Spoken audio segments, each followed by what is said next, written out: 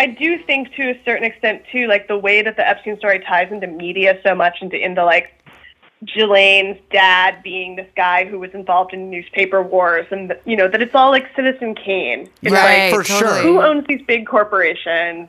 Yeah, there's like 3 media companies now. There's like no accountability. But I do think there is like, it's like we're all like Epstein brained and like irony poisoned, but we organize against these things. These are like information wars. I still think it's worth fighting for. I don't think we're irony poisoned. Like on some level, it did kind of break my brain to be like, Eyes Wide Shut is real. Yeah. Eyes wide open. All these like, I know you wanted to talk about Crazy Days and Nights, but like, Crazy Days and Nights is a gossip blog that has been running Epstein blind items for so long. Yeah. Being like, there's a pedophile island for billionaires. Yes. And at a certain point, I was like, oh no, it's just part of Pizzagate. And then it started to come out that it was all true.